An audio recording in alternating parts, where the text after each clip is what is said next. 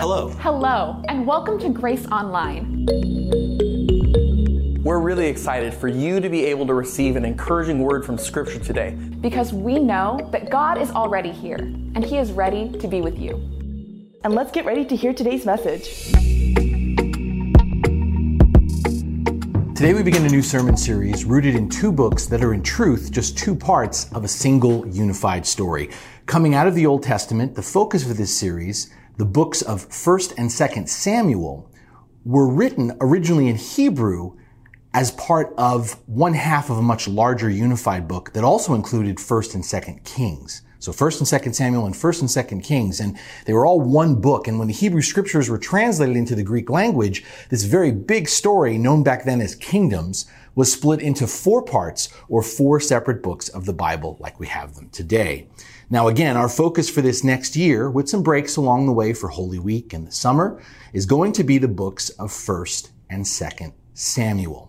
Now, many people, believers and non-believers alike, are well acquainted with various episodes from within the pages of these books. There are famous paintings, classic movies, several analogies in our everyday language that have been derived from selected excerpts of 1st and 2nd Samuel.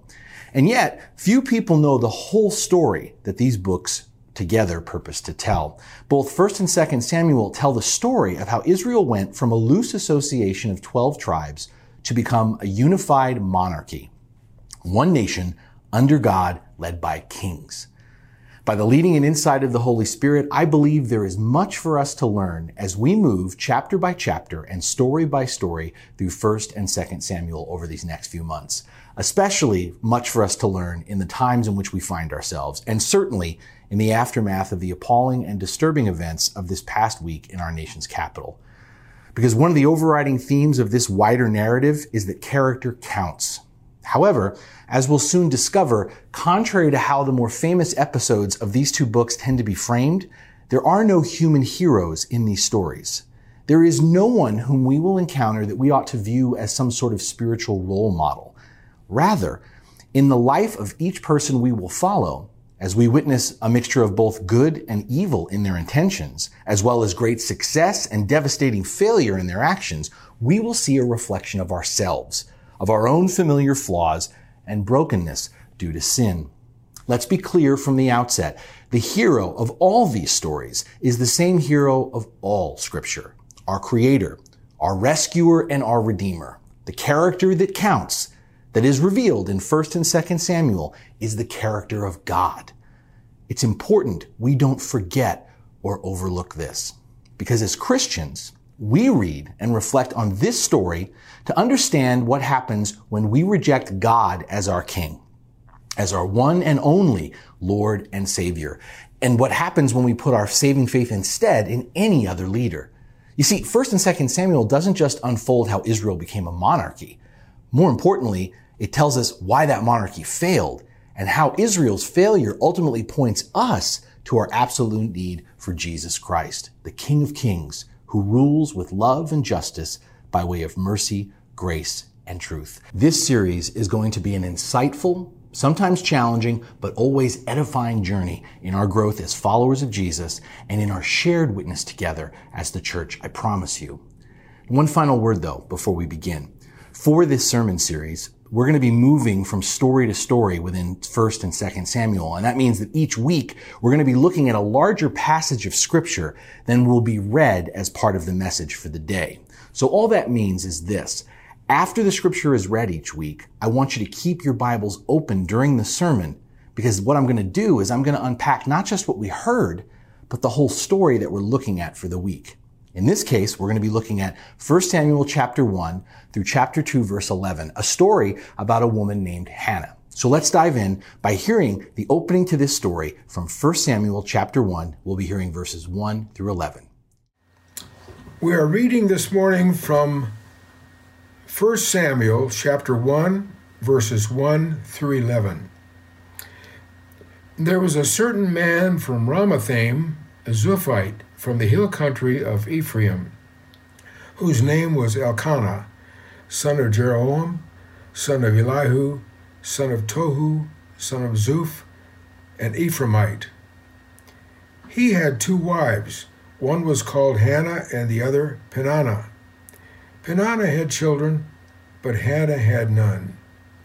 Year after year this man went up from his town to worship and sacrifice the Lord Almighty at Shiloh, where Hophni and Phinehas, the two sons of Eli, were priests of the Lord. Whenever the day came for Elkanah to sacrifice, he would give portions of the meat to his wife Peninnah and all of her sons and daughters. But to Hannah he gave a double portion because he loved her and the Lord had closed her womb. And because the Lord had closed her womb, her rival kept provoking her in order to irritate her.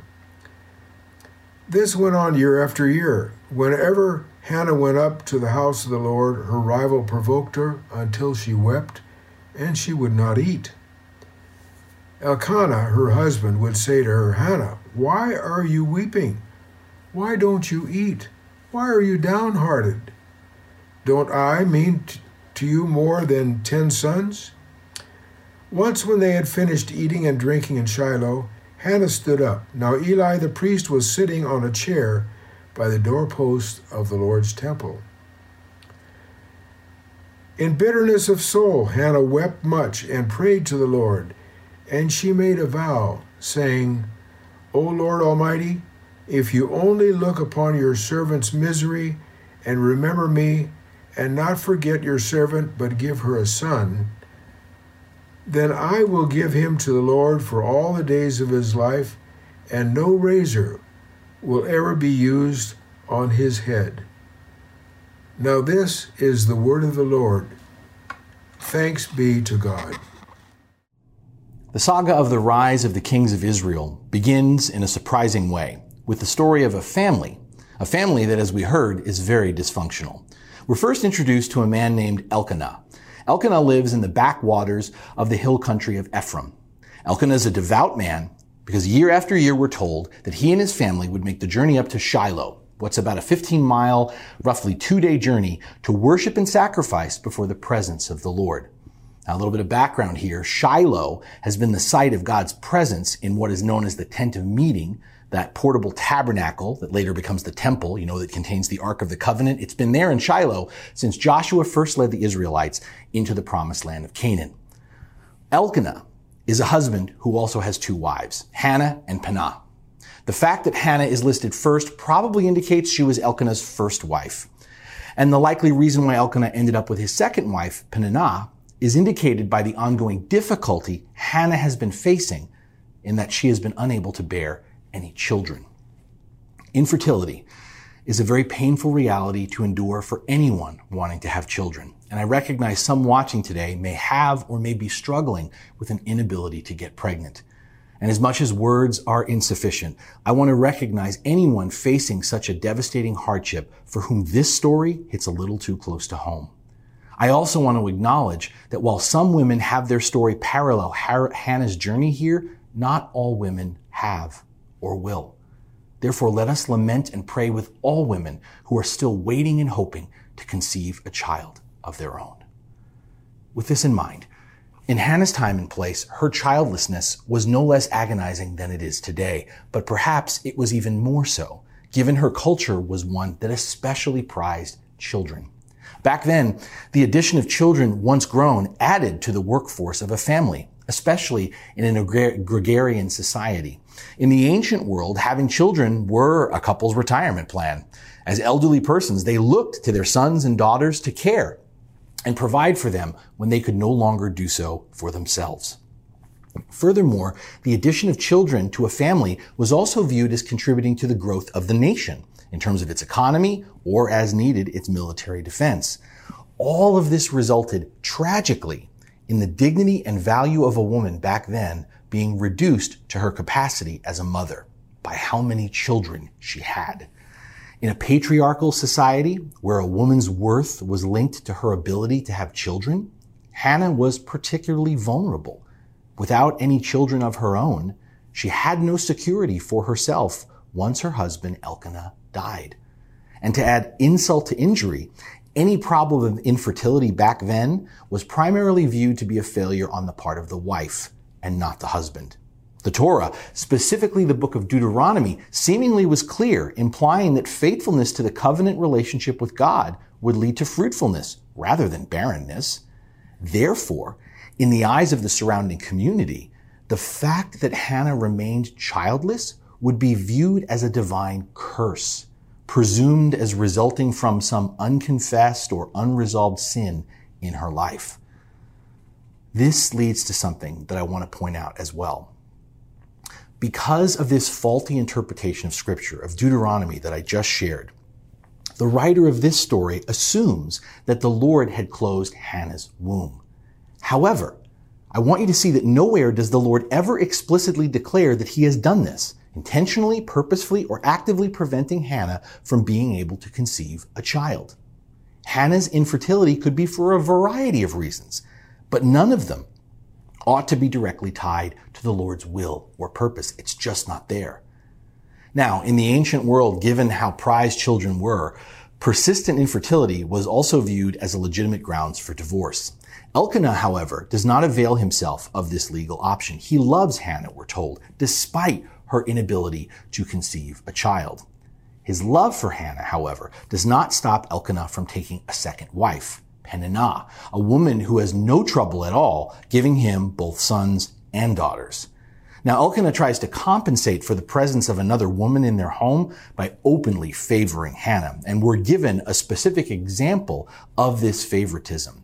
What we're told is each year when Elkanah took the whole family up to Shiloh to worship the Lord, he would give Hannah a double portion of the sacrifice. A little background here. We're used to thinking of the animal sacrifices of the Old Testament as being primarily, we tend to only remember the ones given for atonement, for the forgiveness of sins. The sacrifices where everything was burned as holy to the Lord and nothing was consumed by humans. But in the laying out of all the worship details in the book of Exodus, there are other types of sacrifices. In particular, there is something known as the peace offering or fellowship sacrifice, a way of just saying thank you to God. In this case, portions of those sacrifices were consumed by the person offering the sacrifice and that person's family. So typically, each member of the family would receive one portion of the sacrifice. But in this instance, as we're told, Elkanah gives Peninnah and her children one portion each, but because he loves Hannah, he gives her a share of the offering beyond what she would normally expect. He clearly wants to honor her and in some way soften the reality that she's due only one portion because she has no children. However, Elkanah's favoritism towards Hannah only intensifies a pre-existing rivalry between his two wives. Resentful and probably jealous of Elkanah's affection towards Hannah, Peninnah is anything but gracious to her. Instead, she uses the power of her privileged position as a mother with children to taunt and torment Hannah for her barrenness. And so this went on, the scripture reads. Can you imagine that? So this went on year after year until one day we are told Hannah lost her appetite for anything but her own tears. As her well-meaning but clueless husband tries to console her with an appeal to romance by remarking, "Hey babe, at least you've got me. Isn't being married to me better than having 10 sons? Seriously?" Hannah reaches her breaking point. She can no longer put on a happy face, eating and drinking in celebration for the fruitfulness of this past year's harvest when still, after all this time, her womb remains bare. Getting a little extra steak once a year means nothing to her when her hunger, her desire for a family of her own remains unsatisfied. Hannah is depressed, we're told. Hannah is downhearted. Hannah is bitter. Can we blame her? But instead of continuing to hold all of this inside, Hannah gets up and marches straight into the presence of the Lord. Her vulnerability, her frustration, her social status, the scorn of her community does not hold Hannah back. Hannah, in her deep distress, goes to the one and only court of appeal that she has, the highest one imaginable, as she lifts her eyes and her voice to heaven, crying out to the Lord. Hannah takes all of her bitterness, all her pain, all her hopes and dreams, and lays them at the feet of God. Still today, there persists this bad, harmful teaching within the church that asserts that one's anger or insistence before the Lord are obstacles to prayer. But as we observe Hannah in this moment, nothing could be farther from the truth. It's her desperation and her doggedness, her demand to be heard, her refusal to keep silent. That's what fuels the honesty, the focus, and the transparency of her conversation with God. As Hannah later describes her engagement with the Lord, what she is doing in this moment is pouring out her soul. This is the kind of rawness and boldness in prayer we hear in the complaint and lament songs in the book of Psalms.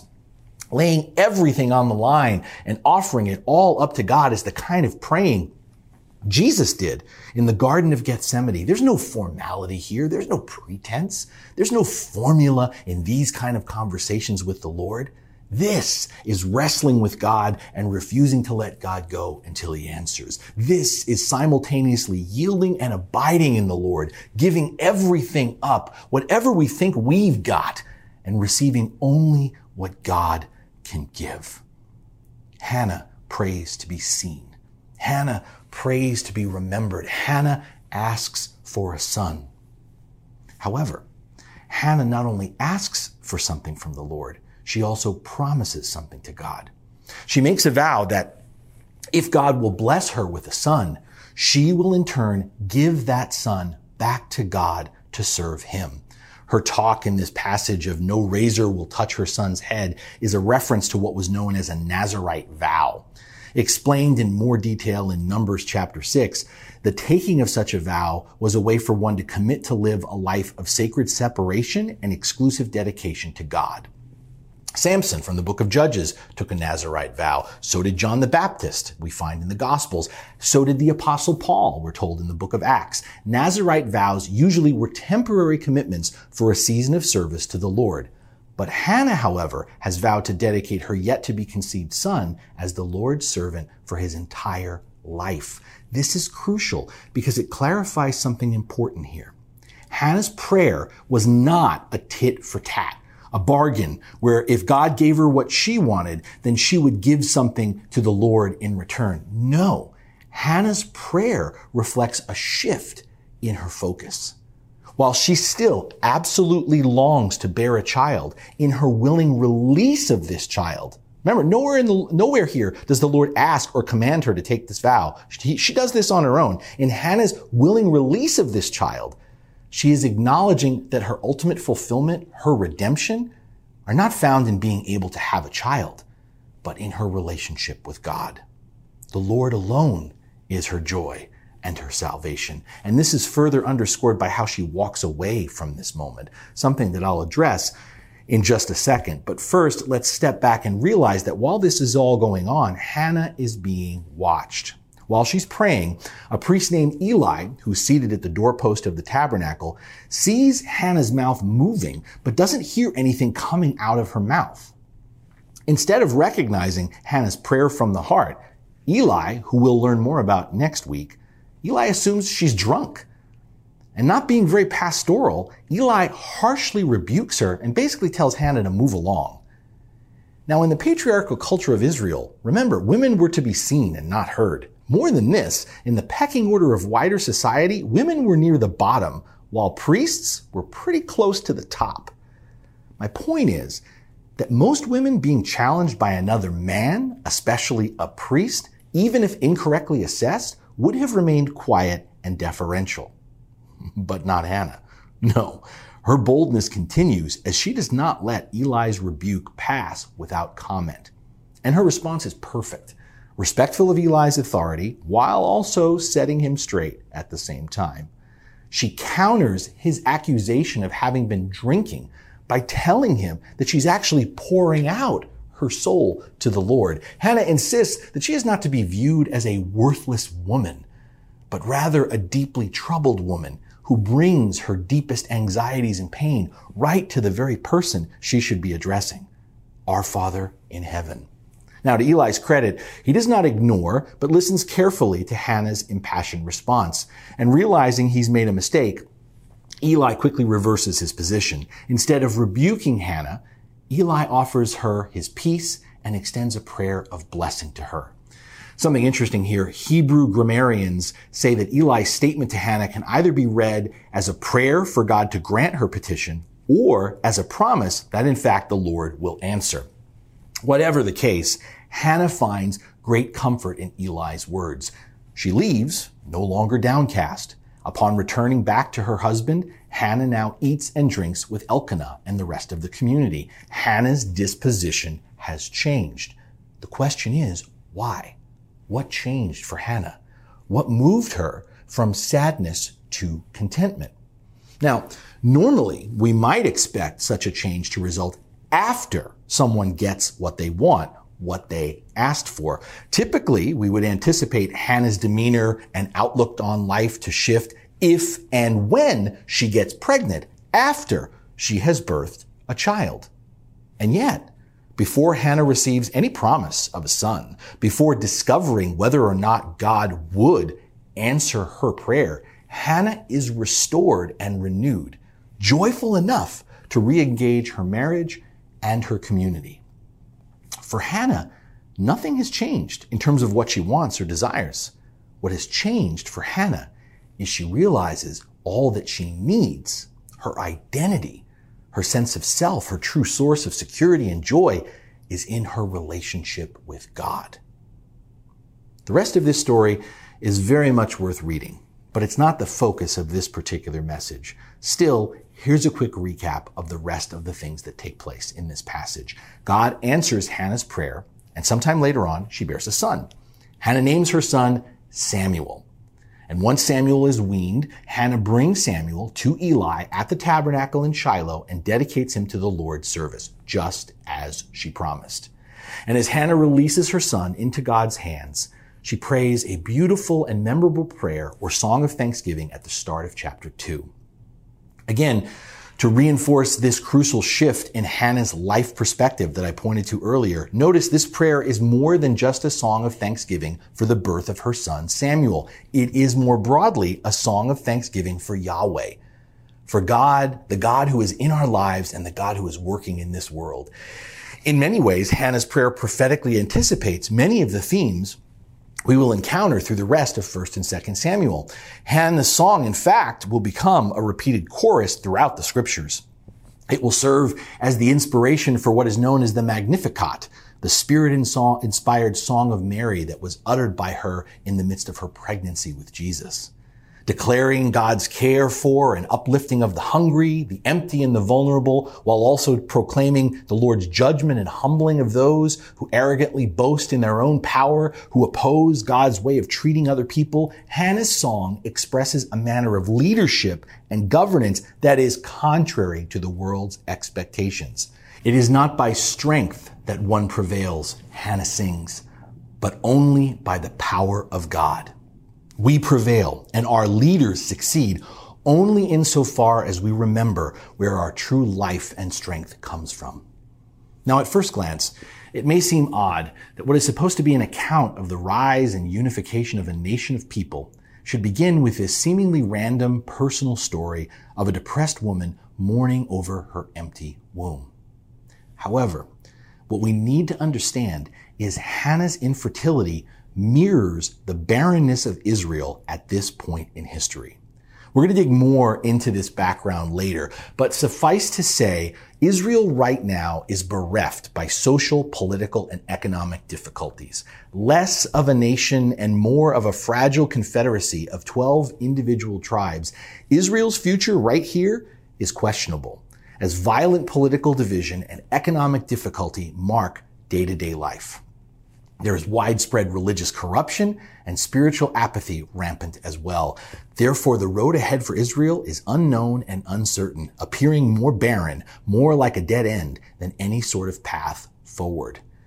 I think the chaos of this moment in the history of Israel at this time is perhaps best reflected in the very last line of the historical book that precedes 1 Samuel, the book of Judges. Here's that scripture. In those days, Israel had no king. Everyone did what was right in their own eyes. Does this sound eerily familiar to anyone else? The last line of the book of Judges hints at the solution the people of Israel perceive as the answer to all their problems. They just need a king like all the other nations, and then everything will get resolved. The people will all come together. Spoiler alert here, and hang on to this one.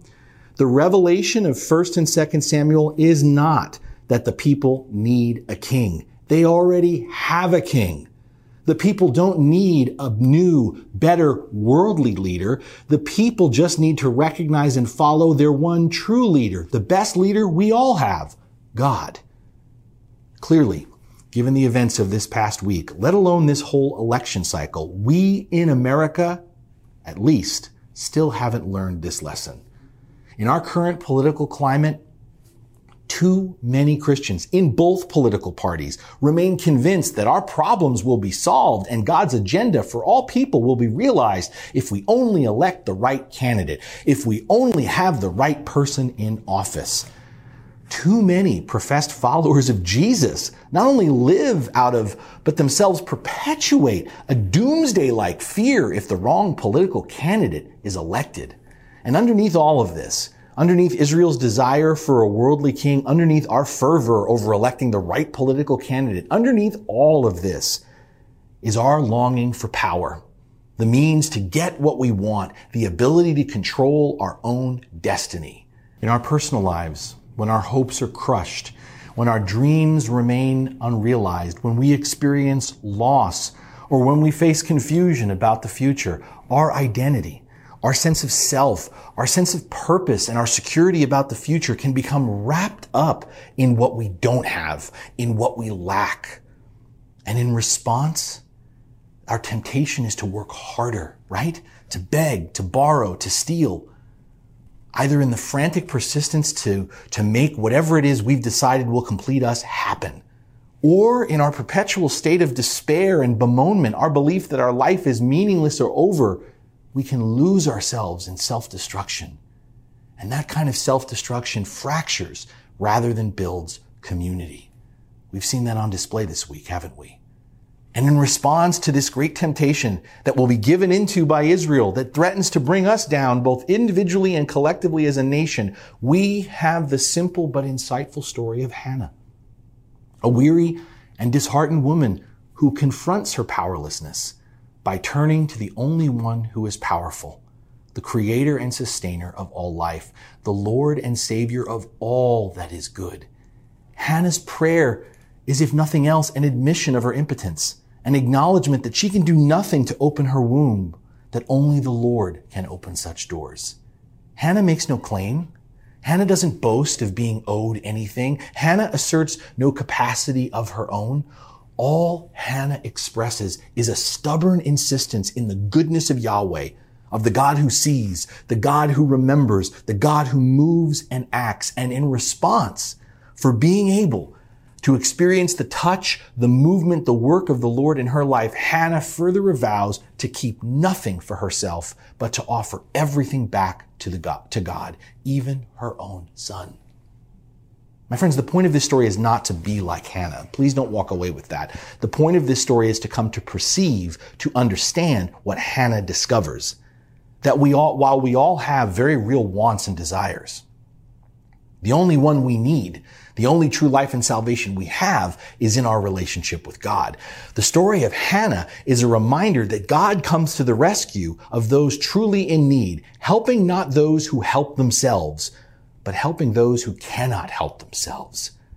While God loves and reaches out to all people, the Lord's partiality in Scripture is towards the poor and the needy, towards those who acknowledge their poverty and their powerlessness, their need for Him. This is the Lord's partiality because only those who confess their absolute dependence upon Him, their complete reliance upon His grace, only those can truly receive and abide in His presence, His power, His leading of their lives. Will we make that confession? Will we utter that prayer? Only God can transform barrenness to fruitfulness, mourning to dancing, death to life. My friends, only God can create a new historical possibility where none exists. Only God in Christ is the one who walks out of a barren tomb. What is for anyone else an insurmountable dead end, bringing the resurrection of hope and the promise of a new beginning. Oh, Just as the Word of God brought light and hope to Hannah's life, my friends, the Word of God remains the answer to the crises we are facing today. 1 Samuel 2 is the last word we hear of Hannah in the Scriptures.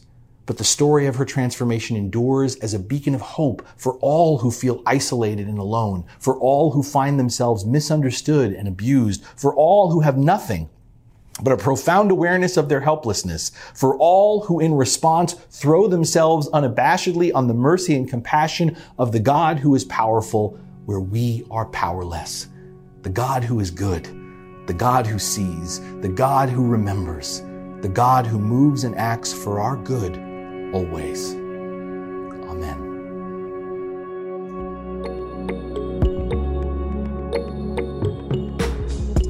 If you'd like more information about our church, please visit us online at gracehb.org.